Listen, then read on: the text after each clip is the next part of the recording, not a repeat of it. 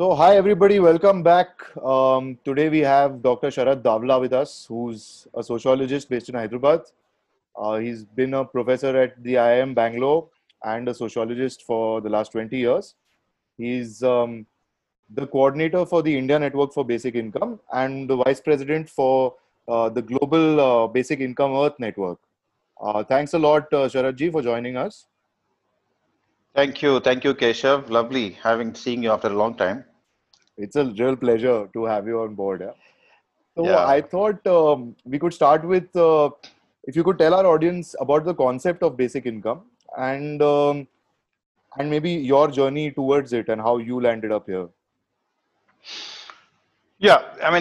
It goes by several names. I think the most popular name in India is Universal Basic Income. It's basically the idea is that every citizen, and I should say citizen, I should say every normal resident, because there could be people who are not citizens. Yeah. So every normal resident of a particular territory, which we have called nations and all that, should be entitled to a certain minimum income unconditionally, periodically. So there are five important, very important characteristics because there are several things are being called basic income. They maybe, may not be. So most important is it is universal, which means that everybody gets it. Rich, poor, man, woman, able, super able, disabled, everybody. Okay. It's periodic. Usually in urban areas, we understand periodic means not weekly but monthly. It as opposed to one-time grant in a year or twice a year, things like that, and universal as opposed to targeting, saying that only the poor will get it, or only these guys will get it, or only the senior citizens will get it. So that's called targeting. So this is universal, not never targeted. And the third is it's individual as opposed to household. So normally all the benefits that are given are to the entire household, whereas this is individual, means every man, every woman, and every child will get this money. And it's only cash and not any smart card or any coupon or any voucher or discount, things like that. It has to be hard cash, which you normally use in the economy, and not any special currency, which will be applicable only in this kind of shops and that kind of shops. Sometimes some countries do it like to stimulate certain sectors or to promote and encourage certain sectors. That is the fourth one. It's only cash. And finally, the most important one and the real cutting edge of this concept is unconditional. No conditions at all.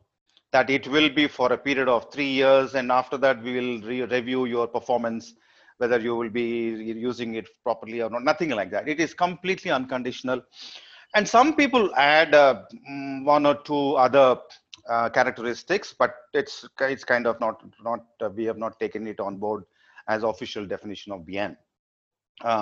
As it's a right and not a scheme, which means that people have a legal right. Which means it's non-withdrawable. Like, for example, parties change and then say this is scrap, you can't remove it. Like our National Food Security is an act, NREGA is an act. They're all legal rights unless you completely demolish them or repeal them, whatever. So those are the things that are people normally add. In Europe, they also add that it should be high enough and all that. But those are people are all adding in many places. But then these five are the most important characteristics of this concept. So that's the basic definition of it. It's not that others are all corrupt versions, but they are like could be steps towards the final goal. Right. So how did you personally get involved in this? I mean, Okay. See, after I quit my job in IAM, I wanted to go to the voluntary sector and I wanted to work in the rural areas. So that's why I came across SEVA, Self-Employed Women's Association, and I got an opportunity to evaluate one of their programs in Madhya Pradesh. So I went there. Then they said that after the evaluation, they said that, can you help us to continue to research part and then a little bit of strategy and all that. I said, fine, I will definitely do. So that's how I started way back in 96, 97. Then in 2010, Siva asked me that, would you like to head a research project, which is related to unconditional cash transfer? And Guy Standing, who was one of the co-founders of BN, has been working with Seva for a long time, actually, doing research projects with them. So he was the principal investigator of the project, and I was the director of the project in terms of, so he's an economist and I was a sociologist. So initially I was very skeptical about this idea. This is not a part of our kind of grammar, our grammar of welfare. You never give money. You think that money, this is what we have learned, all of us have learned, that money is fungible. Money can be used for paying tuition fees for your child. It can be used to buy a bottle of liquor. Not that buying bottle of liquor is bad, but the point is that this is seen as a temptation good in economics, and that is seen as a development, pushing development. So I said that, what is the point? You give money and that's all. Of course, people will be happy. Who will be not happy when they are given money? So what are we testing? What is that we are doing, in the research project? So I was a little skeptical.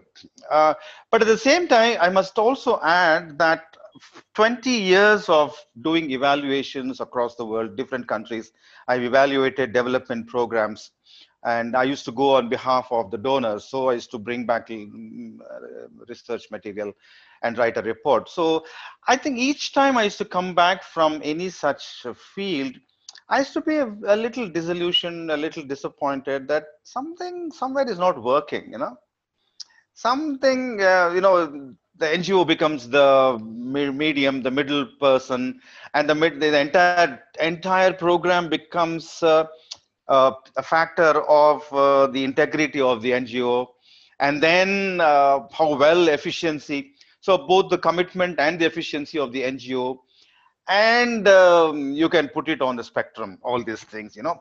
So I used to always wonder whether our traditional and conventional modes of development, how we want to develop them, how we want to quench their hunger. It's always they, and we are the designers of the policy and the programs. And so we are the givers and they are the takers. So I was very uncomfortable with that, the conventional development program, and billions of dollars are spent on that. But this 2 years of this intense work in the villages has completely, really, I'm talking about 2010, 2011, 12, 13. It has completely transformed the way I thought about intervention, the way I thought about people, the way I thought about development. I think development in quotes. So I saw something happening when you give something unconditionally and leave it to the discretion of people and say that you spend it according to your priorities.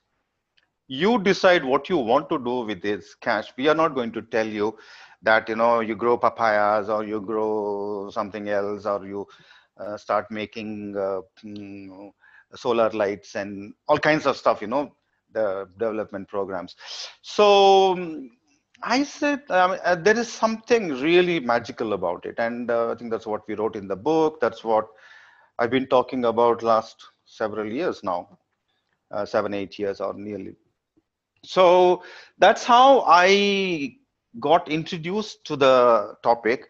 And I was so convinced that I decided to be, I've been more than full-time advocate of that ever since 2014, when we completed the project and brought out a book. I've been very actively involved in both India network and also the global network. So that's the long and short of my journey. So you mentioned Seva MP. Yeah. I believe that's where the pilot project was launched, right? Could you tell us something about that project and how that panned out? Yeah, that was in 9 villages. It was actually 2 different projects, 2 pilots.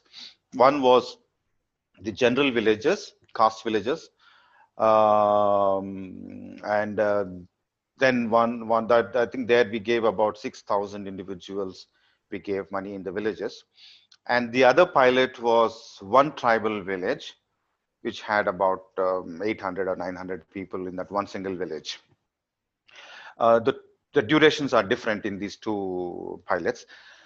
Now, we gave to rich and poor, we gave to everybody, every single resident of that village was given.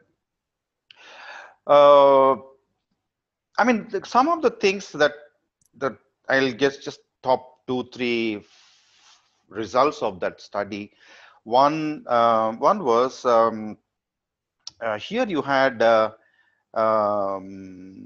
small farmers like बीघा बोलते हैं ना एक बीघा दो बीघा चार बीघा है पांच बीघा है and so but then their cultivation does not feed them completely, so in addition to cultivating they are also doing wage labor for other farmers in the neighboring villages or in the same village. Now one of the things that came out in this study was that when we gave for 18 months. Uh, we uh, we uh, we asked them in the beginning, what is your occupation? How much time do you spend in A, in B, in C? So there are two important components in their occupation profile. They said that 70% of the time, 65% of the time, or 60% we spend as wage laborers, and the rest we spend as the cultivators. Okay. Now, after 18 months, by then they had gone through a couple of cycles of crop cycles. साल में दो होता है तो 1.5 साल में तो 3 हो गए. So by the end of the project, it actually got reversed. That I'm spending 40% as wage laborer and more as. So, in the process, we also saw the livestock really doubling, and production and productivity also increasing, and that was really quite a striking result of this basic income. So people, when they have a small asset and they have not had capital to put it into that asset, they used to go and borrow money to cultivate that land, and when they could not borrow, they stopped cultivating, things like blah blah blah. It was very, so when they had this cash flow, they started cultivating. So that was one important thing. As I said, livestock increase, which means that in productive assets, that Bakri gives, it reproduces twice a year. So you have for 2 years, which means that, you can just exponential growth of Bakris. You will have Bakris all over. And Bakri in a village is like, in fact, Keshav, you were also there in that village for one of our shoots. The Bakri at home is like money in the bank, because you can just go to the market and sell the Bakri and get your cash. So those I could see those dynamics. And the other thing is, for example, a question of employment. Now, it's not that we have given a lot of money every month. It is the only thing is it was regular.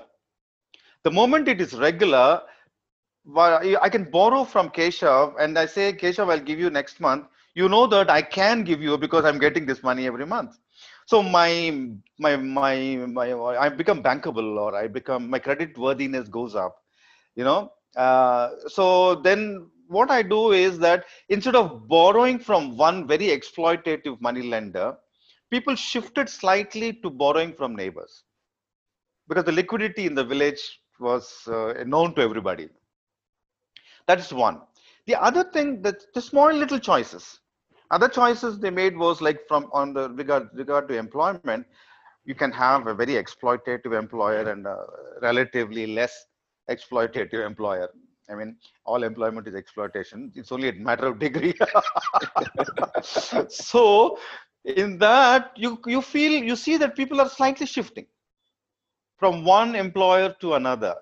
So those small shifts, when you add up, they suddenly you can see a perceptible change in somebody's way of life, or what you call the working conditions or living conditions, those small little things, we saw that those small incremental changes, because of this continuous cash flow.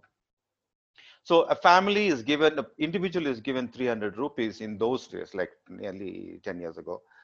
Um, so you have six people in a tribal village, you have six per family.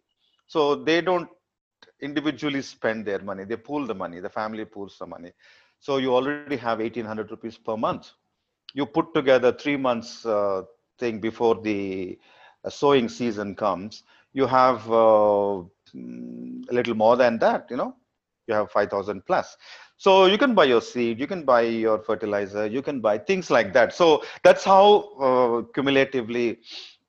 Anyway, so those are the things that I personally saw, because we just went and sat in the villages, because I was but personally in charge, personally doing the ethnography, the stories of what is happening within each family, what are the family dynamics. So that was completely, it was a kind of a life-changing moment for me in my professional life. So that's what we saw in the pilot study. I mean, that was, in fact, today everybody talks about the pilot study. That was one of the largest and a fully universal basic income model. So what about globally in other parts? Because one question that comes to my mind is now 300 rupees per individual in a village, in a tribal village in MP, is one thing, but that would have to change with a different demographic, with a different per capita income, and so on, right? Yeah. Uh, so, have there been studies abroad in more prosperous regions, in urban areas, for example, and so on, where it's been universal and you have results from there? Well, see, there have been many pilots. I don't say that this is, as a policy, this has been implemented anywhere in the world. Like in Alaska, they had this Alaska Permanent Fund, from where every Alaskan gets an annual check, irrespective of whether you're rich or poor. That was one particular, that's money from the oil, you know. So they put this money into a permanent fund, and that kinds of gets accumulated and all that. Now that's an annual check. But apart, when Finland was government itself initiated a pilot project, but that was just a handful of unemployed people. So instead of giving unemployment allowance with 86 conditions and 300 inspectors watching over you, whether you are really living alone, or you're living with someone, or you're really poor, or blah, blah, blah. Uh, so they said that instead of all that, can we cut the administrative cost, and can we really give unconditionally and see how it works? Will people, that was a pilot in Finland. Similarly, in Namibia, even before the Seva MP pilot, Namibia, they had a pilot in Namibian village. Again, now there's an organization called Give Directly in the US. They are trying out a massive project in Kenya for 12 years. They are giving it for 12 years and see what they wanted to disrupt the regular development kind of work, and um, try to see if giving directly actually helps. So the logic was like, they are basically coming from the corporate world, and there are two people. One is a professor in university, and the other is a corporate guy. So they said that $300 billion go out of US every year, both as official aid and also by individual giving. So they said that, what they call, there's no bang for the dollar. You don't get the bang for the dollar. If you put in a dollar, you spend 60% or 70% are transmission losses, not transmission losses, but administrative costs and all that. So they said that all this is bullshit. Cut that bullshit and give money directly to people, and let's see. So there is an MIT, there is of course, all of us know Abhijit Banerjee, who got the Nobel Prize this year. Abhijit has been behind lab in poverty, JPAL. It's called JPAL, Jamal something, Poverty Action Lab. So they are specializing in the random control trial methodology. So Abhijit is, JPAL is actually doing the evaluation of this 12-year long project in Kenya. And of course in India we had Seva thing, but in US a couple of mayors, in fact now a couple of mayors actually formed a coalition for basic income, mayor coalition for basic income. So there's a place called Stockton, and the Stockton mayor, he introduced last year a pilot project in Stockton city. So like that, you have many such experiments all over the world. And I think all those, like, for example, Finland experiment is telling us that it doesn't, didn't it, people's mental health has improved. People are much happier. But then the kind of labor market changes that government intended, they did not happen. It's not that people are sitting at home and enjoying, but the point is that this kind of giving for 1 year a basic income has really improved the quality of their life, and unconditionally. I'm sure you must have heard your friends in Europe talking about a poverty trap. You know, you get trapped into that, and if you get out of it, you may lose all the benefits, and you don't want to take up a job, because the moment you take up a job, what you are going to get, it will be less than this. So why should I? So those kind of, they're all the poverty traps and all that. So anyway, that's the mixed. It was not a failure. People write, media immediately started writing, oh, it's a failure because people were just happy but not productive in the economy. But that's not the case. That's not the case. And it is a pilot project done by government. So you can see, you can imagine, when you do research, knowing very well that this is the government doing research, the responses to questionnaires, you can imagine they may not be ideal answers. They may be very answers which will protect their basics and all that. Oh, so globally, for example, you take South Korea. In South Korea, there is one other mayor who said, I'm going to give an unconditional basic income to youth starting from 18 to 21, because that is a very crucial transition time for young people. And South Korea has a very, very, very cruel education system, competition and all that. So he wanted to ease that out, ease their costs, so something like that. Now, I think he became, the same mayor became subsequently the governor of one big province. And he again introduced something he calls, but he introduced cash, but in terms of a smart card, where he wants to promote the small and medium sector. So you have this wide variety of, so the problem is it's a global idea, but the dilemmas and the responses are all local. So each country, each society is coming out with its own way, its own definition of what should be given unconditionally. Like, for example, if you take a philosopher like Philip Vamperi or even Guy Standing, who are founders of BN and also the leading scholars of basic income, they say that basic income is not about poverty. It's not about poverty elevation. But in India, basic income is stitched into the poverty discourse, poverty discussion. Because poverty is the elephant sitting in the drawing room. You can't talk about basic income without talking about poverty. So in India, it's about this. In somewhere else, it's about something else. In Europe, it's more about freedom. I don't want to be forced to be doing X job. I should have choice. I should have freedom not to do it. I should do something else. Things like that. So globally, there are lots and lots of experiments, particularly now, last 10 years, I think a lot of excitement, a lot of interest.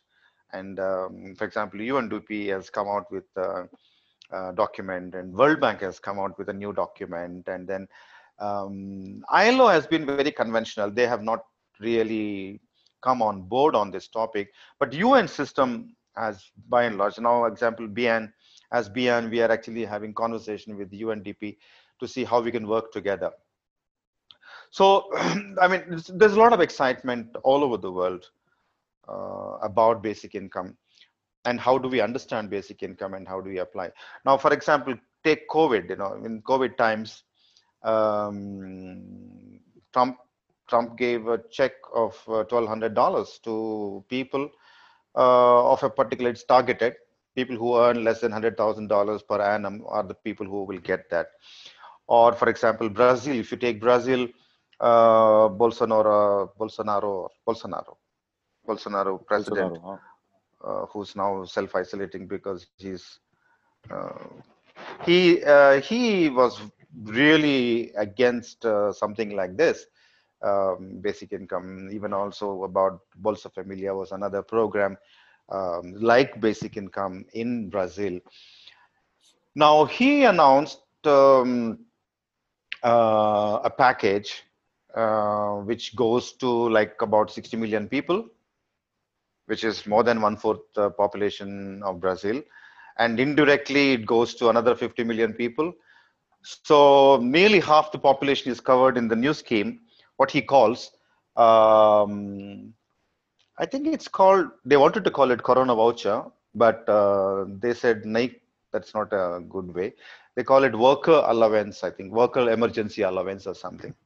Now, they have allocated it for 3 months, which is good money. 600 reals. 600 reals is like $150 or $120 or something, which by Brazilian standards itself is like minimum wage, good, a little more than half minimum wage and all that. So 3 months, and maybe it could be for 6 months. So you can see that globally so many things are happening, but really the point is the unconditionality is the central core of it. So we can say, we can take our what you call gold testing. What do you call that? So we can say that, let us go and see, is this really 100% basic income, or is this is impure, or 24 karat or 15 karat and all that. But you can actually analyze taking these 5 characteristics and say that to what extent it fulfills the ideal basic income. So you So, have a rich variety globally. so coming back to India, which is, a highly subsidized population in a sense, where you have other schemes and the red tape and all that comes with it, as you mentioned. How do you look at it as a concept within India, and how is the system going to gear up to kind of reach that goal? And I'm sure you're in touch with a lot of people in the system. So how do they see Yeah. this idea? Well, see, in India, um, I think that can be a separate session in itself, because there is so much to say about India, and we are actually, I'm personally so invested into analyzing in India. Now, broadly looking at it, if you take our welfare thinking, okay, so I say that both in design and in delivery, both are problematic, have been problematic in India right from the beginning. Okay, now you say the problem, the design is that we have always thought of subsidies, providing subsidies, food subsidy, fuel subsidy, and fertilizer subsidy, oil subsidy, you name it.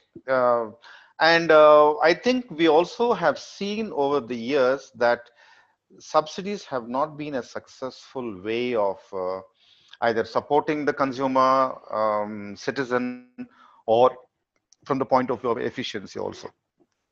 Because there's always the problem of delivery. We have not been able to deliver also.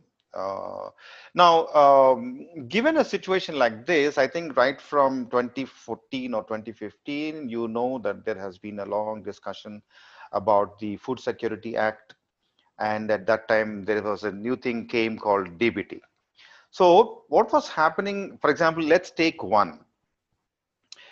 Government also said that, we have to now clean up the system, in the sense, like, for example, in the past, we take, for example, the cooking gas subsidy that we give. Now, there was a time when cooking gas, what the government was doing was they used to ask the oil companies to reduce the price, the selling price, because people can't afford so much. So you sell it at price Y, and the gap between X and Y is what we will give you. The government will give the company. Okay. Now that system they wanted to change because it had become very inefficient, and then a lot of corruption and a lot of leakages and a lot of transmission losses and blah blah blah and all that. So they said that oil companies, by then I think a few private companies also had come into the picture. Now they said, oil companies, you do your business and you sell according to your price. We are going to give the money to the consumer, the end consumer. Okay, so they told everybody that all of you open bank accounts, all of you have Aadhaar cards. We will link Aadhaar card and the bank account, and we will send you the money. Okay, they gave a deadline, and all that, and then finally they said, after this, no. And then they also put a cap on how many cylinders you can have. Otherwise, earlier it was unlimited. Okay.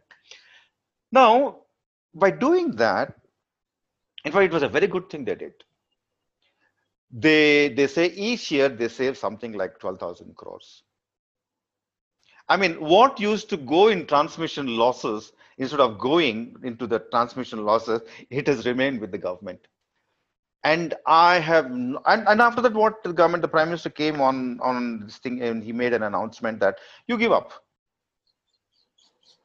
Mukesh Ambani, you can afford to buy your own cooking gas. You don't need a subsidy. I don't have to put this 300 rupees into your bank account. So I said Mukesh Ambani gave up, Amitabh Bachchan gave up, and then so people started giving up. I believe nearly 1 crore people, or I don't more people, just gave up. So I see that as really cleaning up system, because you shouldn't waste money. We have limited resources, and we can't afford to waste it. Okay. Now, a similar thing was also about the food. Food Corporation of India is this huge monster which has the responsibility to procure wheat and then do the public distribution system. So anyway, let me come back, let's stick to the cooking gas. In cooking gas, government said that this is really, really a good system. So I have never seen, I've been following this very, very closely since 2012, I think 2012, or even before the Congress government itself started this whole thing. I have not heard anyone complain that I did not get my money, which means the system worked. And also they have expanded by doing Ujjwala program, which they started giving gas to the really vulnerable sections and all that. So now, this being a very good experience for the government is looking at it from the point of view of governance and efficiency, administrative efficiency, and perfect. That is the job of a government. They should be doing it. So they said, shall we do this with rice, wheat, food subsidy as well? But I think the whole thing got so polarized. Right to work people, right to food people thought cash walas are the enemies, and then it got so polarized. I think National Food Security Act got actually enacted, and many states have tried to clean up the system, but it is such a big mess, that it has not been as successful as the cooking gas reform that they have done. So in India, one thing is that we are coming from a trade union, because the pilot was done by a women's trade union. They are coming from the problems that their members were facing. Their members are like, extremely rural tribal workers and agricultural workers, street vendors in the city and all that. The logic of the union was that the government allocations are increasing, like NREGA allocations have increased, from somewhere they have gone up to 45,000 crores. And even the PDS allocations have increased. 130 lakh, 1 lakh 30,000 crores. And if you add the state, what the states are providing, typically what happens is that central government gives the grains to the state governments at a price of something like 8 rupees or 9 rupees per kilo. And the state governments, all state governments are doing it. They put some 8 rupees subsidy, and 1 rupee, people get 1 rupee ka rice and 1 rupee ka wheat. Okay. Now, the thing is that they tried to, I don't know, I lost the thread. The government, from the government point of view, no, sorry, I was at the union's point of, from the union point of view, they said that our people are not getting the delivery of the allocated funds. Forget about new funds. What is already there as a legal right, they are getting wheat in Madhya Pradesh, for instance, they are getting wheat which is of very poor quality, quantity, 5 kilo, 4 kilo ho jate hain when you have to clean up. And then that itself is very rotten. So those questions have always been there. And Madhya Pradesh is a wheat growing state. And most probably you may be sending, I think the local procurement also a new reform. But earlier they were procuring from Punjab and giving it to Madhya Pradesh people. Can you believe that? That kind of ridiculous things were happening in the system for a variety of reasons. So the union said that, instead of doing this kind of jhamela, our people, our organizers are spending half their time to get what is already a right. So why should they be doing that? They should be doing something else, the organizers of the union. So you said cash may be a good idea. So give them cash. It's easier these days. You have mobile money, you have bank accounts, and you have it's easier to give. So these are a wide, then whereas the government is looking at it, for example, in 2017 economic survey, which government submits to the parliament at the time of budget, one day before the budget, had a full chapter on universal basic income. At that time, Chief Economic Advisor Arvind Subramaniam was very keen on universal basic income from the point of view of the Ministry of Finance, economy. This is one way of cleaning up the system. That's what was his. And Arvind has been an academic, and he has been writing right from 2008 about cash transfers and the why cash transfers are a better way of dealing with the issue rather than this kind of a subsidy kind of approach to reducing poverty. Now, so that was the effort coming from them, and from us the effort was about delivery system. And then the third angle is about social justice. Philosophically looking at it, we as advocates, we talk about basic income as a way of bringing about equity in the society. So in India, we are having all these kinds of discussions, and I think we have a very rich discussion in India about basic income. Because you can't label universal basic income idea as either left or as right. It falls outside this binary. इसमें left वाले भी इसको गाली देते हैं, right वाले भी गाली देते हैं, लेफ्ट वाले भी प्रेम करते हैं, राइट वाले भी प्रेम करते हैं. So you're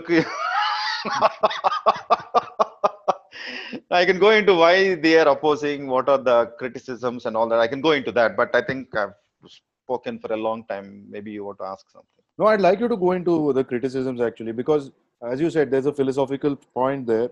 And a lot of people would also say that if you start, there'll be complacency in a society if you just start handing out money and so on, So I'd like you to speak actually about some of the criticisms and how that's to be Yeah. dealt with. Also, a matter of how feasible is this universally, and how that will be juxtaposed against, say, the tax net or things like that. The how the resources are to be procured and how feasible it is to enact it universally.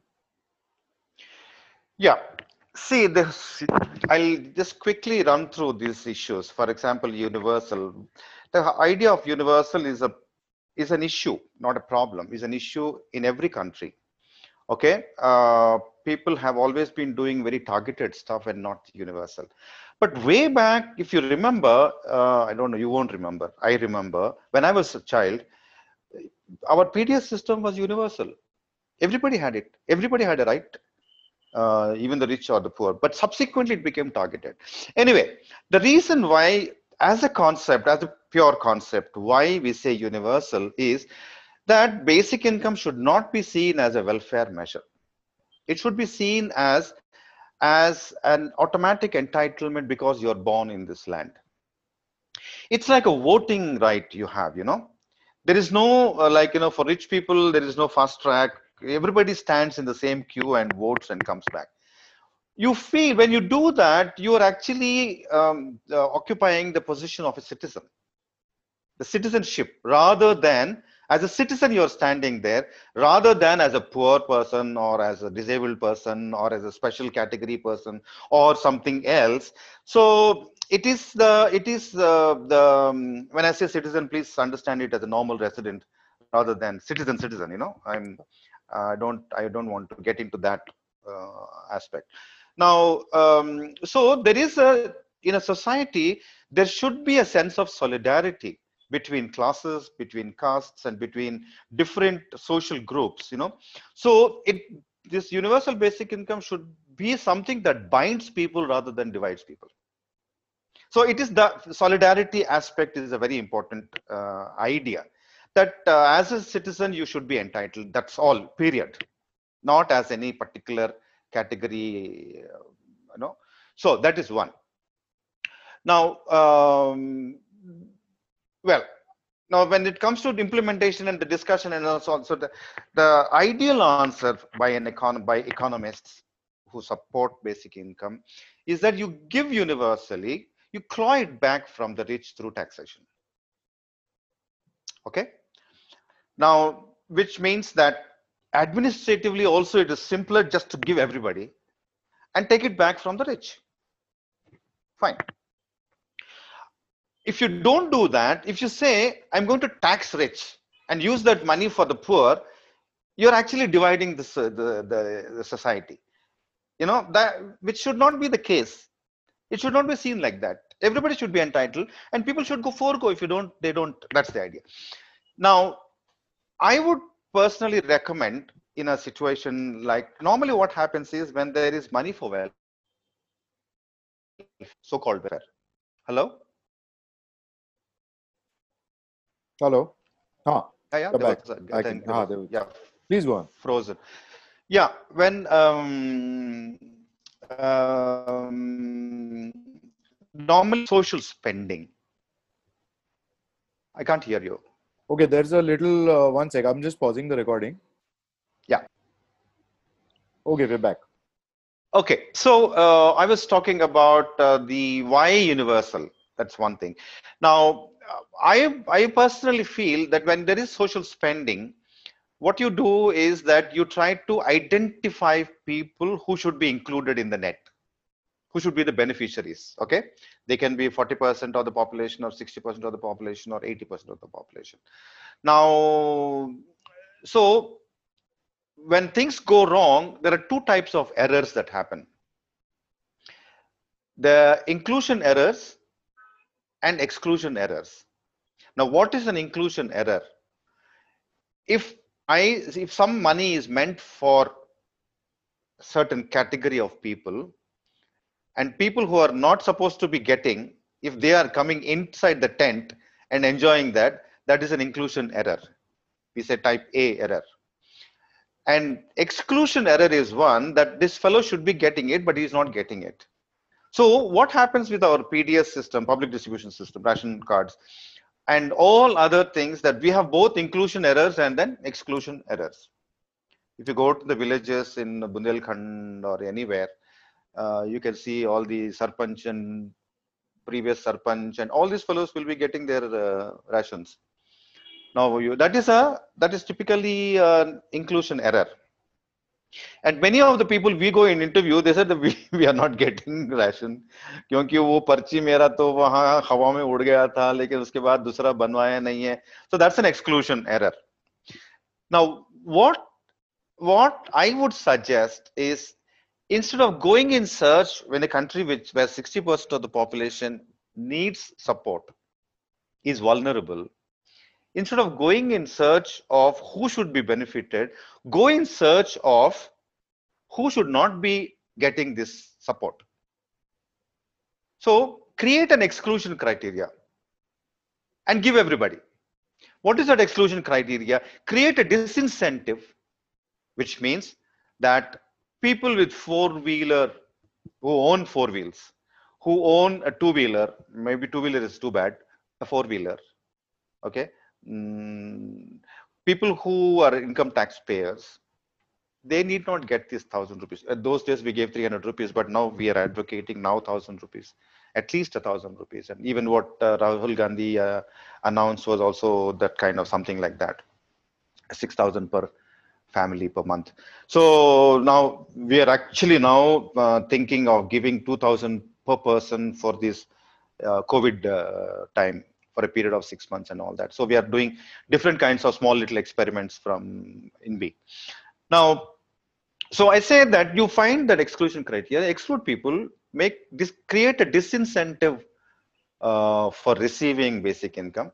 And he said that if you take basic income, then you can't get this tax exemption or this tax subsidy or something else. You can't apply for a loan. Some things like that. It's possible. I mean, the income tax department knows all these things. They're experts in that.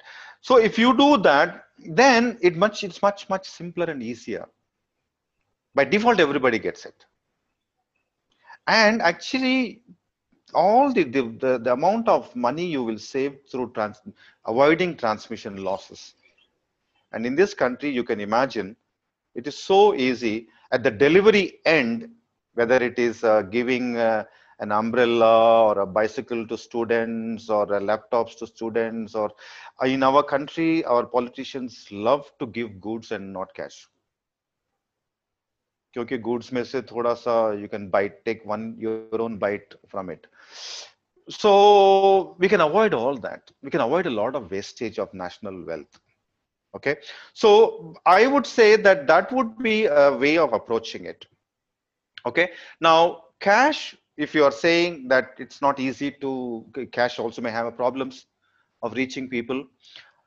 We are now doing an experiment, which almost actually we are through with it.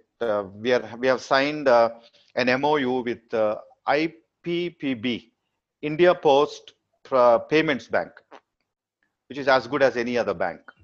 Now, the problem with Jan Dhan accounts, which was a big thing, was that 40%, 30% at any given point of time would be dormant, which means that the accounts are not being used by people. The accounts are not, as a result, what happens is that they go down and the charges apply, or it has to be a special category of zero balance accounts.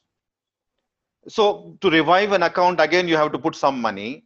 So this poor fellow will get some 300 or 500 rupees from something. And then the bank says that you already owe us 358 rupees and he is given 100 rupees. See, for banks, for commercial banks, be it public sector or private sector, commercial banks, an ordinary poor man is not a natural customer. They have not designed themselves to cater to this. That's why they say he or she is unbankable. Okay. Now, what now we are experimenting and suggesting to the government is that let's do this Jan Dhan in the post offices. Post office has been designed for the poor. That's why post office में small savings रहते हैं. 100 रुपया भी डाल सकते हैं और 100 रुपया भी ले सकते हैं. When did we go and put 100 rupees in Punjab National Bank? Tell me. Good, we didn't put.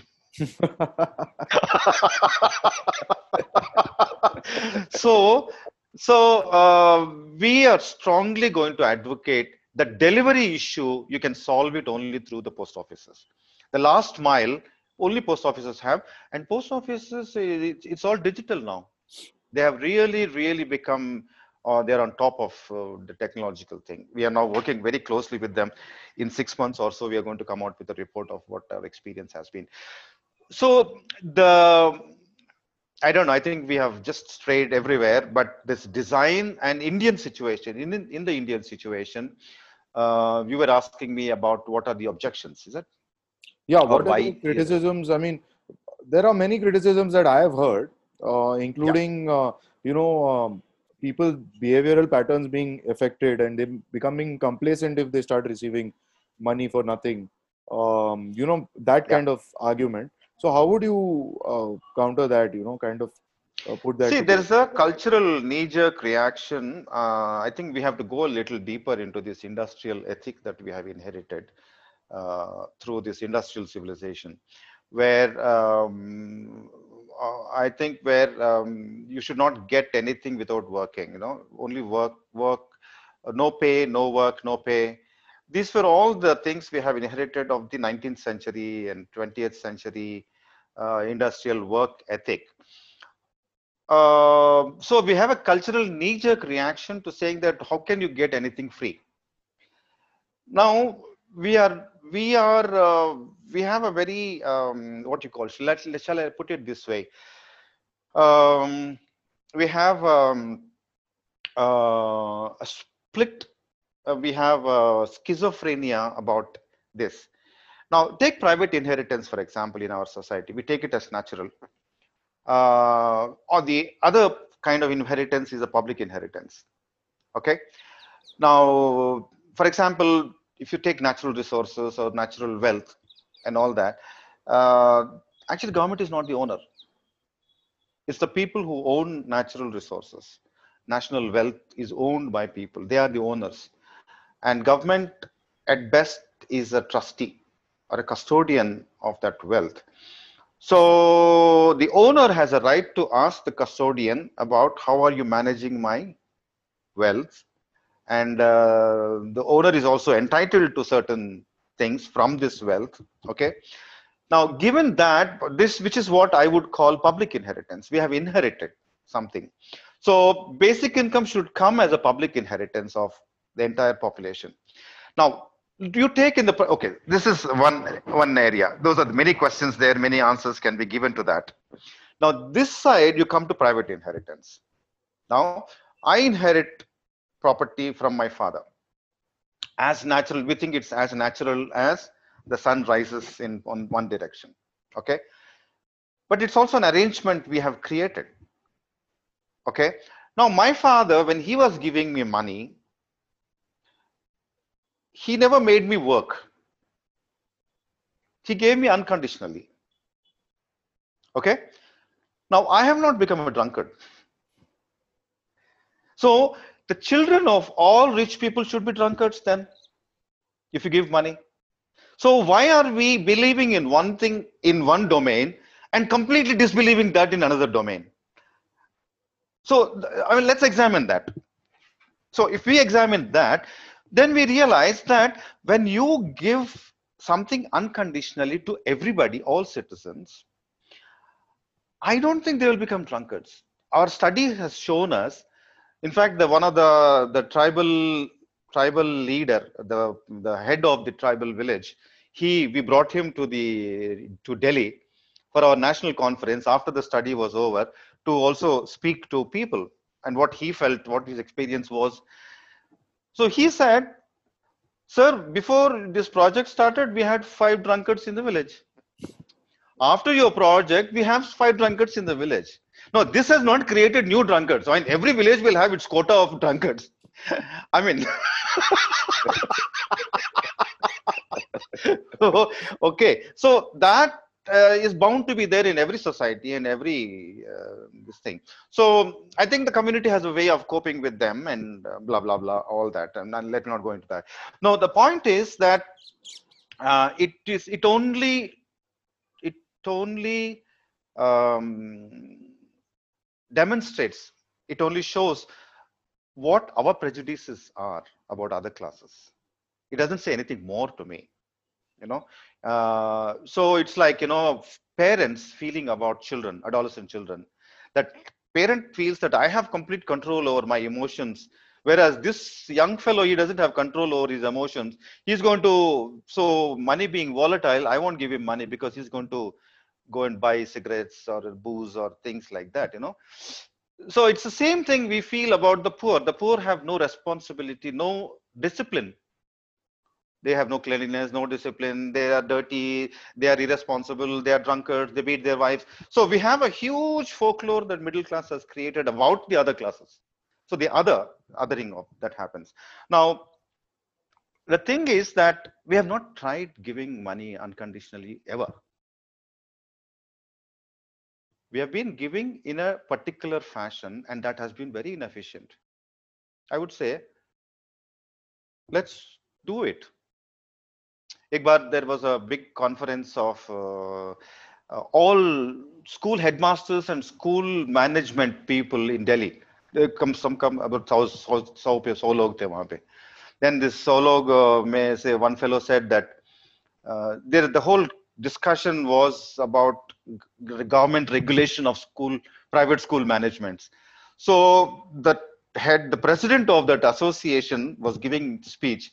He said, पिछले 50 साल हमने गलती किया है, बहुत बड़ा गलती किया है, ठीक है, लेकिन आप कह रहे हैं हम जो whatever we are proposing to you, you're saying it is a mistake, we will not implement.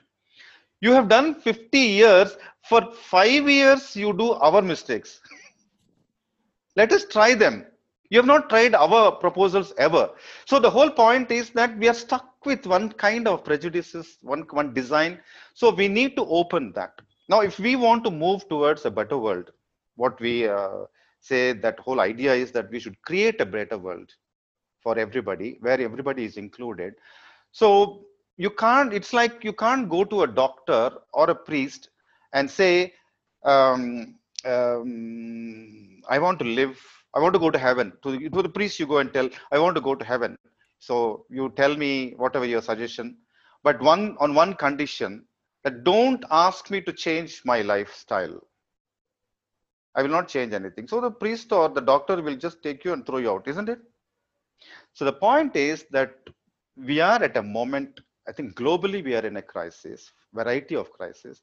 We are at a moment we need to open all our structures and re-examine them, review them, and bring about changes if we want that better world.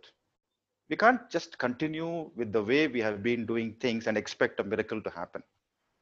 See, what politicians promise, I don't want to go into that, but as ordinary citizens, that is my wish, that we need to, nothing should be wasted in a country like ours. Let it be efficiently given to whomever it is meant to be given. So those are the approaches. So these criticisms are all. Then the second criticism is also about we can't afford it. Now that is where, for example, you go in Goa Foundation. In Goa, there is an organization called Goa Foundation. They have done, in fact, all this public inheritance and this natural resources thing. They have done a lot of work on mines. In fact, if you take the economic survey of 2017, there's also another chapter on natural resources. Now, how do we look at it? And even their movement and their inputs, they have gone up to the Supreme Court, and they were the ones who got this order from Supreme Court, where Supreme Court has written that people are the owners of natural resources. Oh. And state or government is a custodian. So they kind of minutely went into the way accounting is done vis-a-vis mines, how the mining contracts are given and how the money revenue is seen and what is the revenue that comes, and they have calculated and they've done fantastic calculations and all that. So I mean, that's a very interesting reading. If you read what they have all written this narrative in EPW. Now they say that the revenue that comes from the mines was seen as a windfall revenue. which means that you have not seen it as a proper revenue, rather than you see it as a windfall revenue. So there are many questions there internally one has to raise and see, stop this wastage. This is really, in my view, this is really a criminal. Uh, to waste your national wealth is really, really criminal. That's the biggest crime in our country. Now, they are also talking about, like, if natural resources are there, they belong to the next generation. You should preserve it rather than blow it up. So don't sell the what is it called, family jewelry at one go. Don't sell. Keep it for the future generations. In fact, they have a T-shirt called "The Future We Need." So these are all the questions we need to raise. Okay, so the argument called "it is not feasible" is a very poor argument. If you take Pranab Bardhan is a very well-known economist. Pranab Bardhan actually lays out various places where you can get the money from. Non-merit subsidies are there, and all kinds of things are there. He actually very succinctly puts where the money is. What we don't tax much at all, and what we overtax, all those questions we have to raise, and we have to ensure that we also, whatever is allocated is also spent well. So if we do that math, I think it is possible. It is possible that we can afford it. So non-affordability is a very weak argument, and people will drink it away it's a cultural knee-jerk reaction. It is not a very well-examined criticism. And the left criticism of this idea has been that the state, now neoliberal and all that, the state is going to wash its hands off and say that I'm giving you money and I'm not going to give you anything else. Okay, now so this is a bad idea, and they'll give money, and after that, so because it's also, the whole argument is also couched in this conspiracy theory, that they'll give the money, wash their hands off, they will not index it to inflation. So this fellow will keep getting this 300 rupees for lifetime. By then he can only buy a matchbox with 300 rupees, so they will run away. Okay, I don't think the relationship between state and citizen is so. I don't see it like that. I think the relationship has its ups and downs, and there is a conversation happening. If direct conversation is not happening, it happens through media or judiciary or civil society. So all kinds of conversations are possible. So washing these hands off and running away is not something. That's the left argument, basically, that you continue whatever is there. No, don't change. So this is one kind of left conservatism. But I think that has not had much purchase. And to say that this is a Trojan horse is basically, that is the criticism coming from the left. But in fact, the chapter written on universal basic income in the economic survey by Arvind Subramaniam, it was called A Conversation with Mahatma.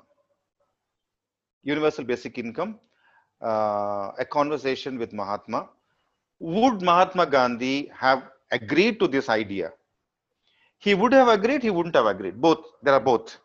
Why he would have agreed? He would have agreed because in one of his writings, he said that I will give you a talisman to the policy makers, that look at the last man's face and then decide all your policies. That is the litmus test I'm giving you.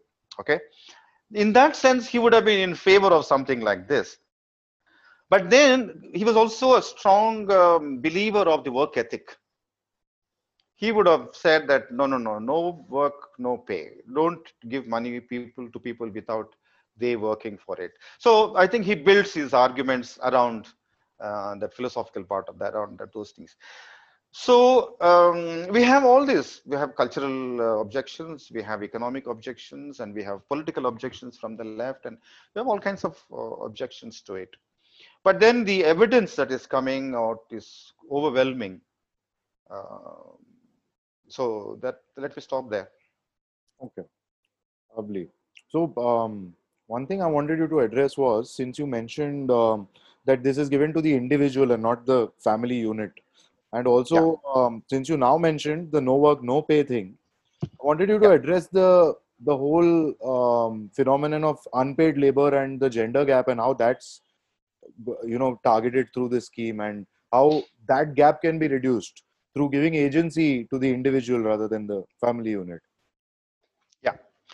See, I was saying that we have a schizophrenic mind. We say no work, no pay on the one hand. On the one hand, we say no work, no pay. But all the care work that is given to families in the name of family role, prescribed cultural role, as a woman, you have to do this. As a woman, you have to cook, you have to do X, Y, Z. The rest, you know. Now, all that is taken as natural as the sunshine. Somebody cooks in a hotel, he gets paid. This woman cooks at home, nobody talks about it.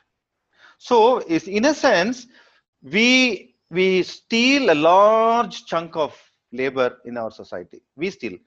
We are a patriarchal society. In the name of patriarchy, we have prescribed roles to people. So we steal labor. It's a theft. Now, if we open that theft and say, let us not do this thievery, okay? One answer is that you equally share work. Don't prescribe that X work. कपड़े तो वो ही धोएगी. If you go to rural areas, you know how it is talked about. If you take a broom and start sweeping, people will laugh at you. A man will never do that. So those things are not just cultural, lovely, exotic things. They are the ways in which we have actually discriminate against women. So that's a now here when the reason why we say individual and not household is to break that loop, is to break that circuit, disrupt that, and say that woman will have her own account and she will get her own money. And children's money also will go to the woman. That's what in our experiment we did that, and we also continue to do the same. Not that we mistrust man, but the point is not that. It's not about mistrusting him. It's mistrusting patriarchy, which is beyond that poor individual. Okay, he may not be actually patriarchal. That particular ex Prem Bhai.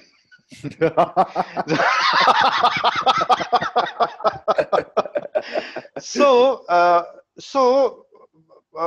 basic income in a certain way addresses that structural inequities and and ensures that he and she are equally entitled.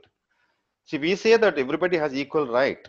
That is one. It is one thing to say that it's a political right, but where is it culturally accepted and internalized and all that?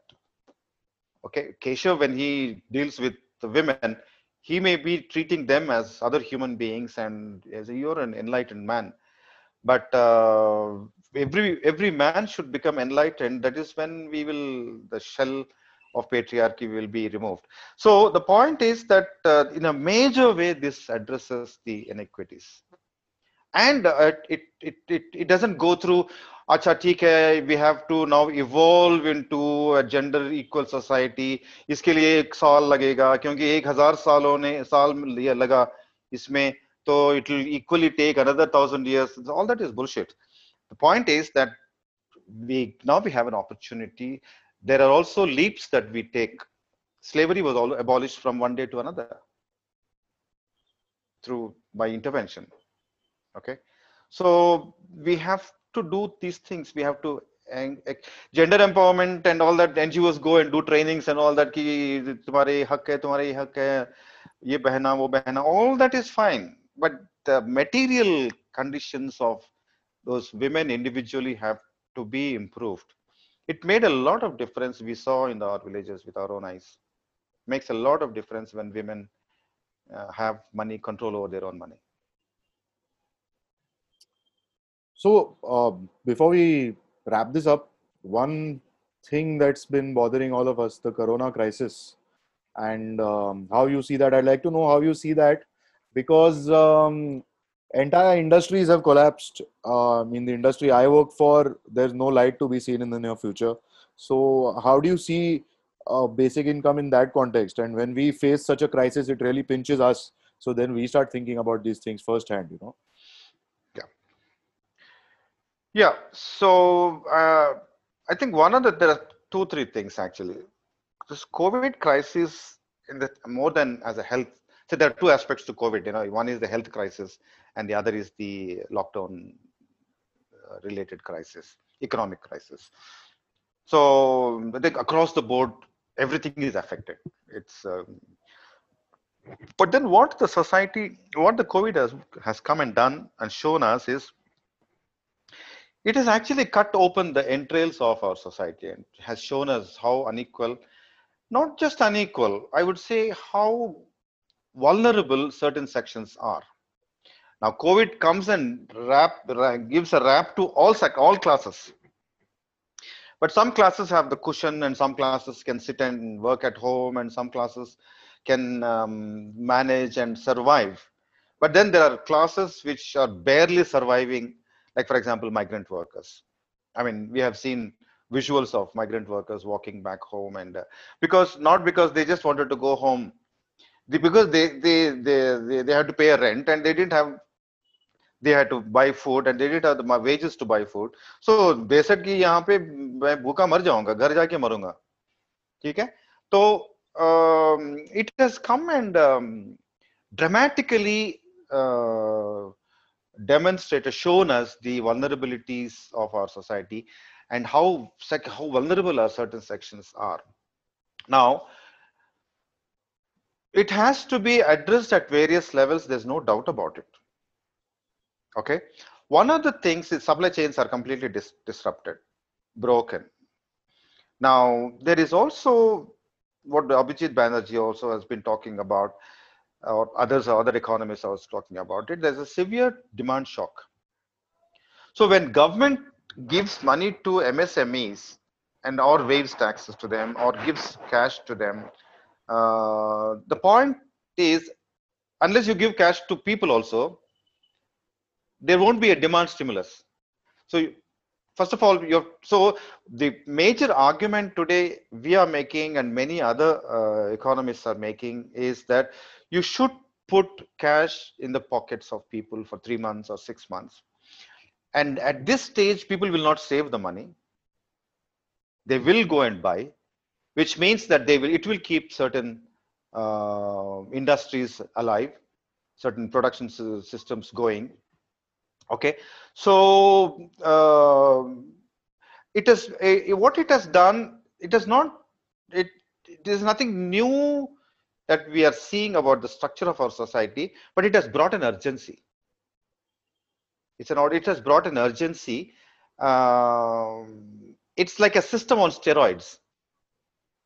Whatever was happening, it was happening in a very unseen way, in an invisible way.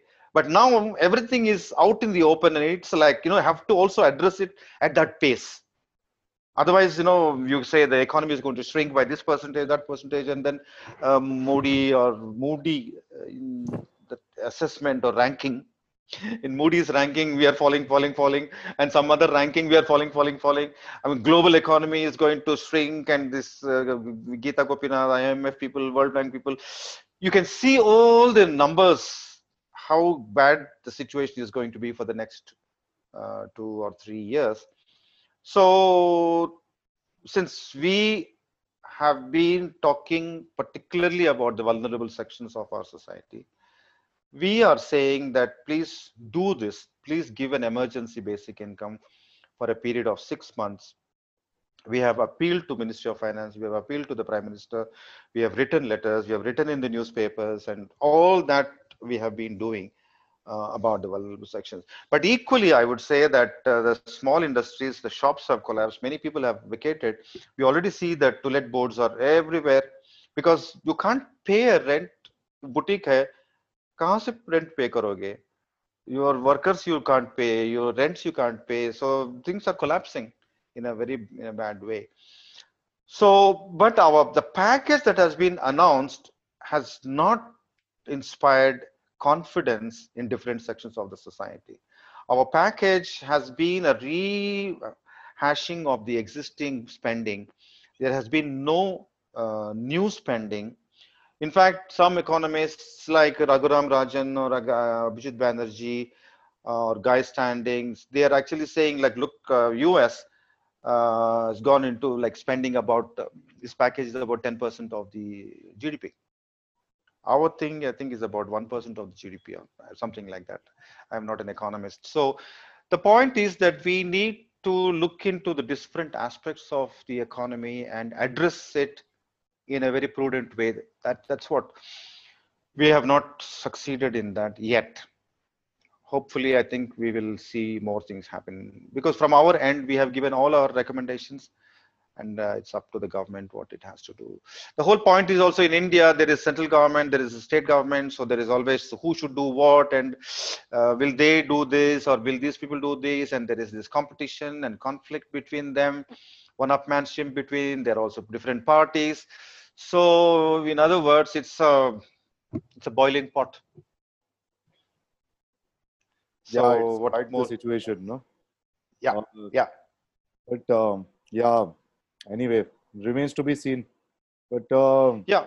We have to wait and see what's going to happen, and uh, we have to do something very seriously to protect the, both from corona and also from hunger and starvation.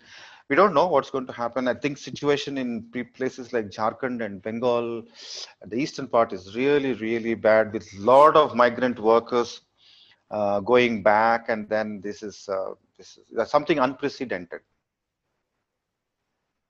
but anyway, Yep. to end this, I'd like you to suggest a couple of books or films or some literature that the layperson can, refer to and get more knowledge about universal basic income and these ideas. Sure. I can mail it to you, and maybe you can tag it along with the Yeah, this that'll be film at fantastic. the I end. can add it into the description. Because it'll be nice to Exactly. have those references so people can, go there and get Sure. deeper understanding. Sure. Sure. I'll do that. I'll suggest some films. I think these days, who is reading? It's all people are watching.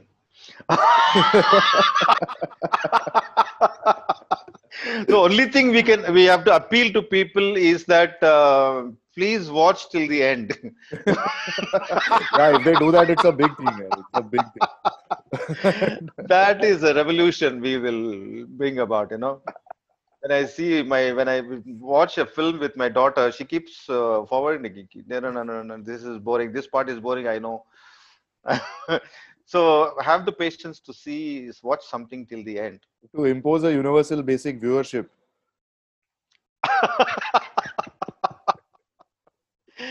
I know, I know. Yeah, yeah, But anyway, thanks a lot for doing this. Yeah? I'm sure people are going to yeah. love listening to this. Absolutely wonderful. Very Thanks, very Keshav, for enlightening. having me. It was really a pleasure. Oh, And good luck with your likewise. other series in the series. Thanks a lot. Lovely to host you. Bye bye. Bye. Bye.